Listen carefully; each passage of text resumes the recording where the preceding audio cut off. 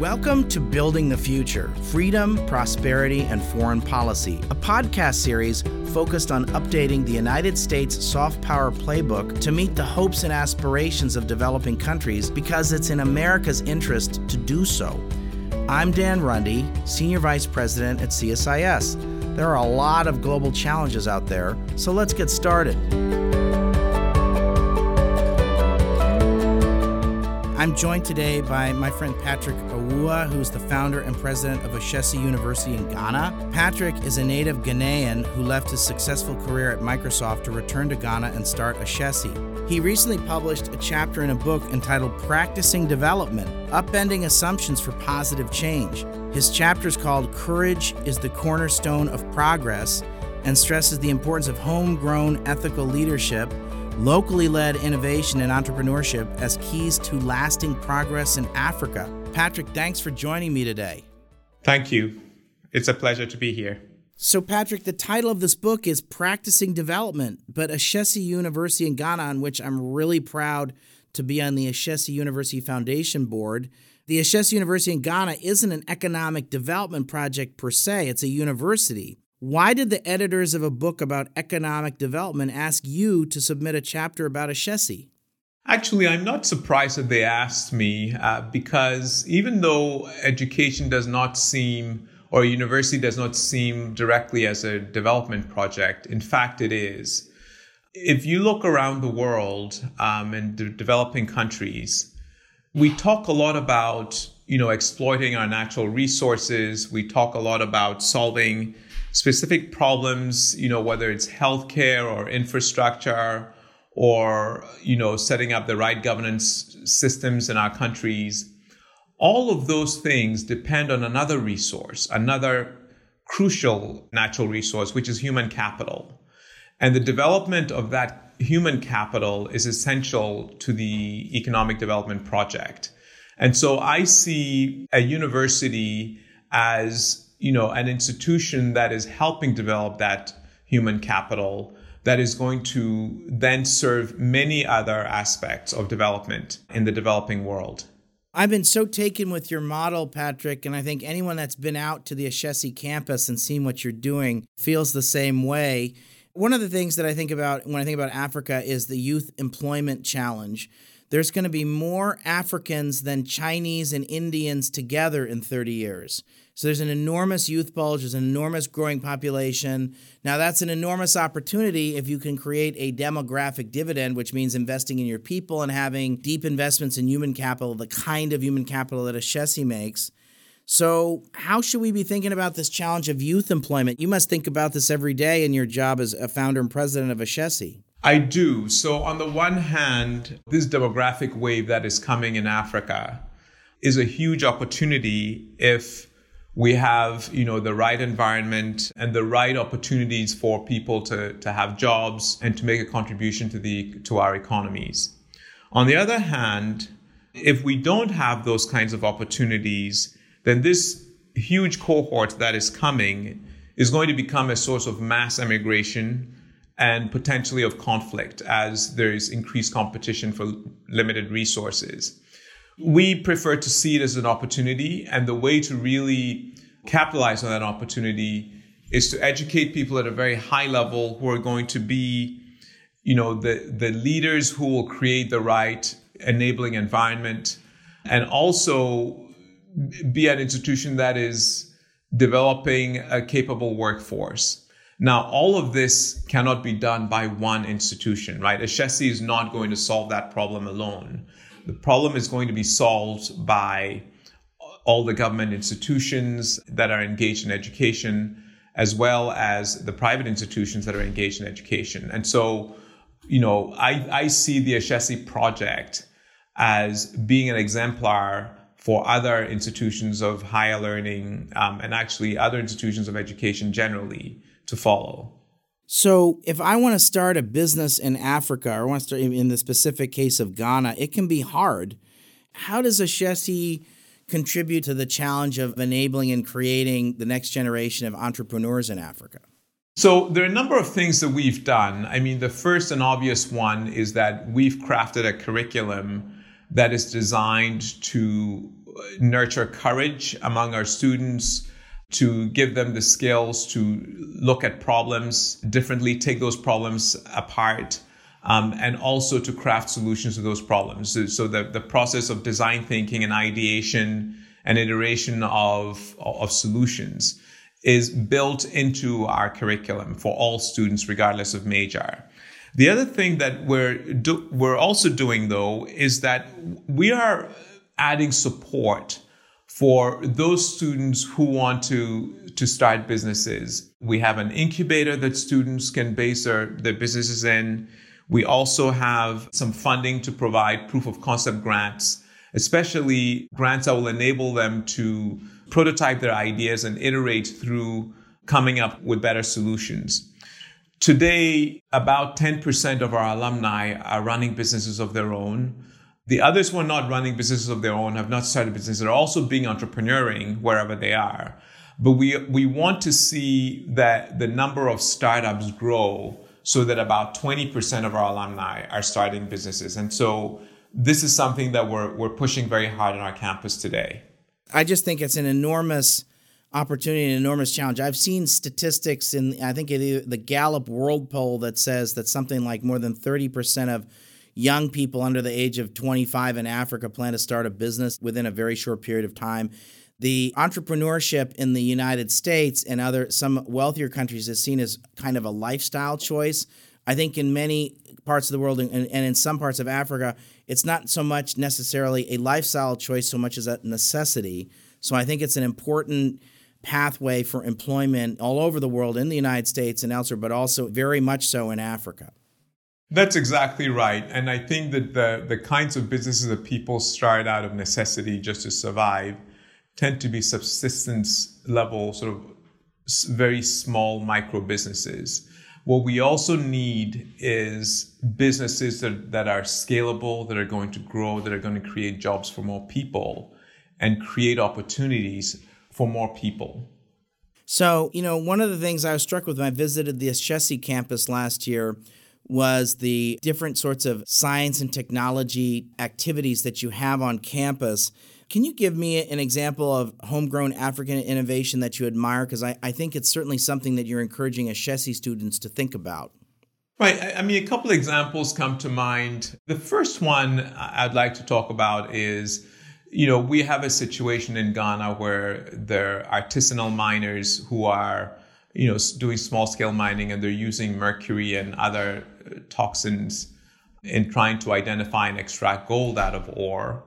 And we had a group of students and a faculty member work on a project where they're using a bioengineered organism to do the same function that will do it in a more environmentally safe way. Now, this is an example that I like to use because it is solving a particular problem in our country that scientists that does bioengineering in Europe might not have that problem as a pressing thing and would therefore not do this project, right? Another example is a student who, for her capstone project, developed a way to use plastics to help in road construction.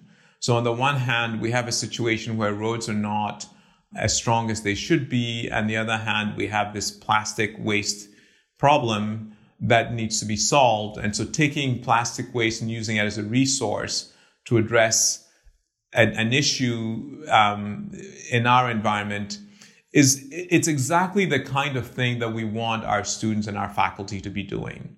It's great. How many graduates do we have now at Ashesi? We have over 1,400 graduates at the moment.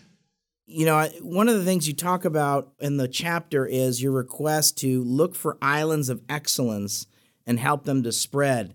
What do you mean by that? My first thought is that there are more than 1,000 islands of excellence who are Ashesi grads. So I'm thinking that they may be instigators of these islands of excellence. What do you mean by that? By that, I mean that we need other institutions that are operating at a very high level, that are executing with excellence, that are focusing on, fundamental things that we need addressed, like ethical leadership, innovation, scientific research, and who are working meaningfully to help give governments a roadmap for development from the perspective of people who live and work in Africa. And more generally, I think if you think about, any industry in any economy or any society, we all often tend to operate with a particular performance horizon in mind. And most institutions will sort of be operating within that performance horizon until somebody or some organization pushes the boundary significantly. And then suddenly everybody also steps up their game. And so these exemplars are extremely important because they are the ones that sort of keep pushing the performance horizon higher for other institutions to follow. Is it fair to say that Ashesi is one of those islands of excellence? I think it is. Yeah, we think it is, but we also know that we don't know everything. And so we're very keen to learn from others as well. And we think it's really important that there are many islands of excellence on the continent. When you first started Ashesi around 20 years ago, I think there's been an inherent bias in, let's call it the international development business against higher education. Did you cross some of that bias in the sense that if you have an extra dollar of foreign assistance, the implication has been we need to spend that additional dollar on what's basic education, K through 6, K through 12, and that higher education was seen as sort of a luxury product, or if you gave foreign aid dollars, that was a subsidy for the elites. What's your response to that, and have you seen a change in attitude in the last 20 years around the role of higher education? I have a view on it myself, but I'd be curious about what your view is. Well, your view is correct that, in the 1990s, when we were embarking on this project, the development community was really playing by the playbook of the Millennium Development Goals, the MDGs. And the MDGs really focused on enrollment in primary education, universal enrollment. Patrick, we call that butts in seats. That's right.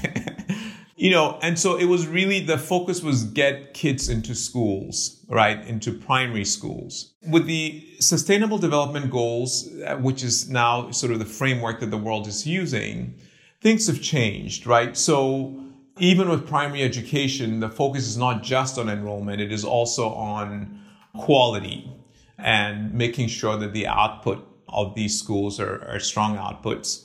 And there's also an understanding that lifelong learning is important, that, higher levels of education, secondary education and higher education are also important. So we have seen a shift in the world's attention to really understand that if we really want to develop economies, then we have to completely develop our human resources, our human capital, and to do it in a very strong way and not end at just enrollment in primary schools.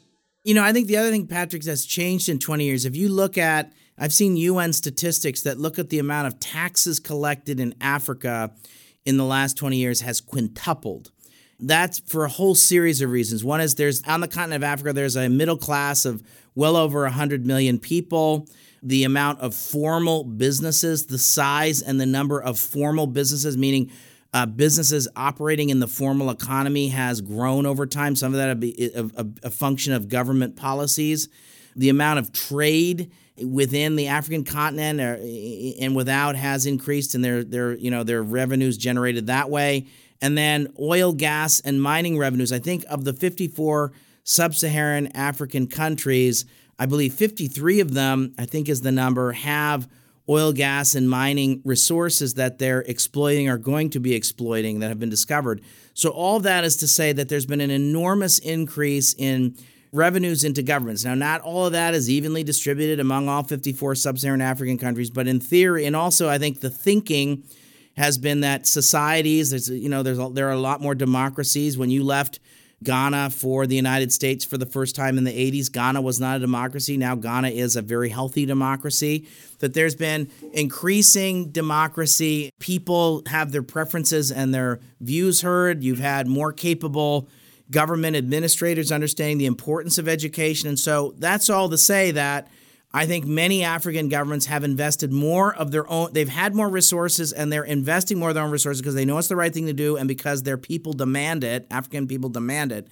And so as a result, there's been more government resources put into basic education so that you have a bigger universe of students who can then access the kinds of human capital development that an organization like Ashesi offers.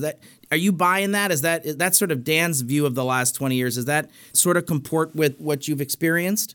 I do think that the fundamentals are improving in Africa. The march of democracy across the continent is very positive. African leaders are talking more about development. There's a new Africa Free Trade Agreement. And all of those things are positive developments on the continent. We need to really take maximum advantage of all this. And one of the ways to do that is to make sure that we develop our human capital incredibly well. No, I completely agree. My view is that we're going to need Ashesi very badly in Africa, but we also, I think the Ashesi example is such that I'd like to see more universities like Ashesi built because the demographic weight is so enormous and the challenge is so enormous. That is absolutely correct. We need a lot more institutions like Ashesi on the continent. So, Patrick, here in Washington, if I say the Sustainable Development Goals, and I sometimes say this, and some people, get very upset with me for saying this, but other than about 20 U.S. members of Congress and senators, and they're generally all Democrats, and a handful of progressive mayors in progressive cities in the United States, if you ask the fairly intelligent person on the street what are the Sustainable Development Goals, they don't really know what it is. Now, I think if you go to Europe, I think it's different. You get a lot of sophisticated answers and views, and it is the exception is the American multinational sector has really taken up the Sustainable Development Goals. How does the Sustainable Development Goals come across your radar screen as president and founder of Ashesi, and how do the Sustainable Development Goals relate to the chapter of your book on Courage is the Cornerstone of Progress? Well, for us, we see the Sustainable Development Goals as a framework that guides the interests of nations, large NGOs, foundations, corporations, in what we all ought to collectively focus on in order to achieve a better world. I think that it's a very helpful framework. It makes the conversation easier when we're talking with foundations and development organizations. And one of the things that we also take note of at Ashesi is all the ways that we are sort of factoring the SDGs into our work. Obviously, quality education is an obvious one that we're doing, but we're also doing things like, looking at issues around the environment, issues around equity, gender equality, and all of those things, and making sure that our institution is making a significant contribution towards the SDG and is being guided by the SDGs. And we think that it's a really good framework for all of us, really, to be looking at achieving these goals within the set amount of time. Well, that's great. So, Patrick, I'm very, very grateful that you've taken time to be with us today on this podcast. What you've done with Ashesi is just enormously impressive. You're personally an inspiration to me. And the Ashesi model, I think, is something that has made a tremendous amount of positive change in Africa. I'm very bullish on Africa, and one of the reasons I'm bullish on Africa is because of folks like you that are doing unbelievably important things on the continent. Thanks for being with me today. Thank you very much, Dan. It's really a pleasure, and thanks for your optimism for Africa and the world. If you enjoyed this podcast, check out our larger suite of CSIS podcasts. From Into Africa, The Asia Chessboard, China Power, AIDS 2020, The Trade Guys, Smart Women, Smart Power, and more. You can listen to them all on major streaming platforms like iTunes and Spotify. Visit csis.org/podcasts to see our full catalog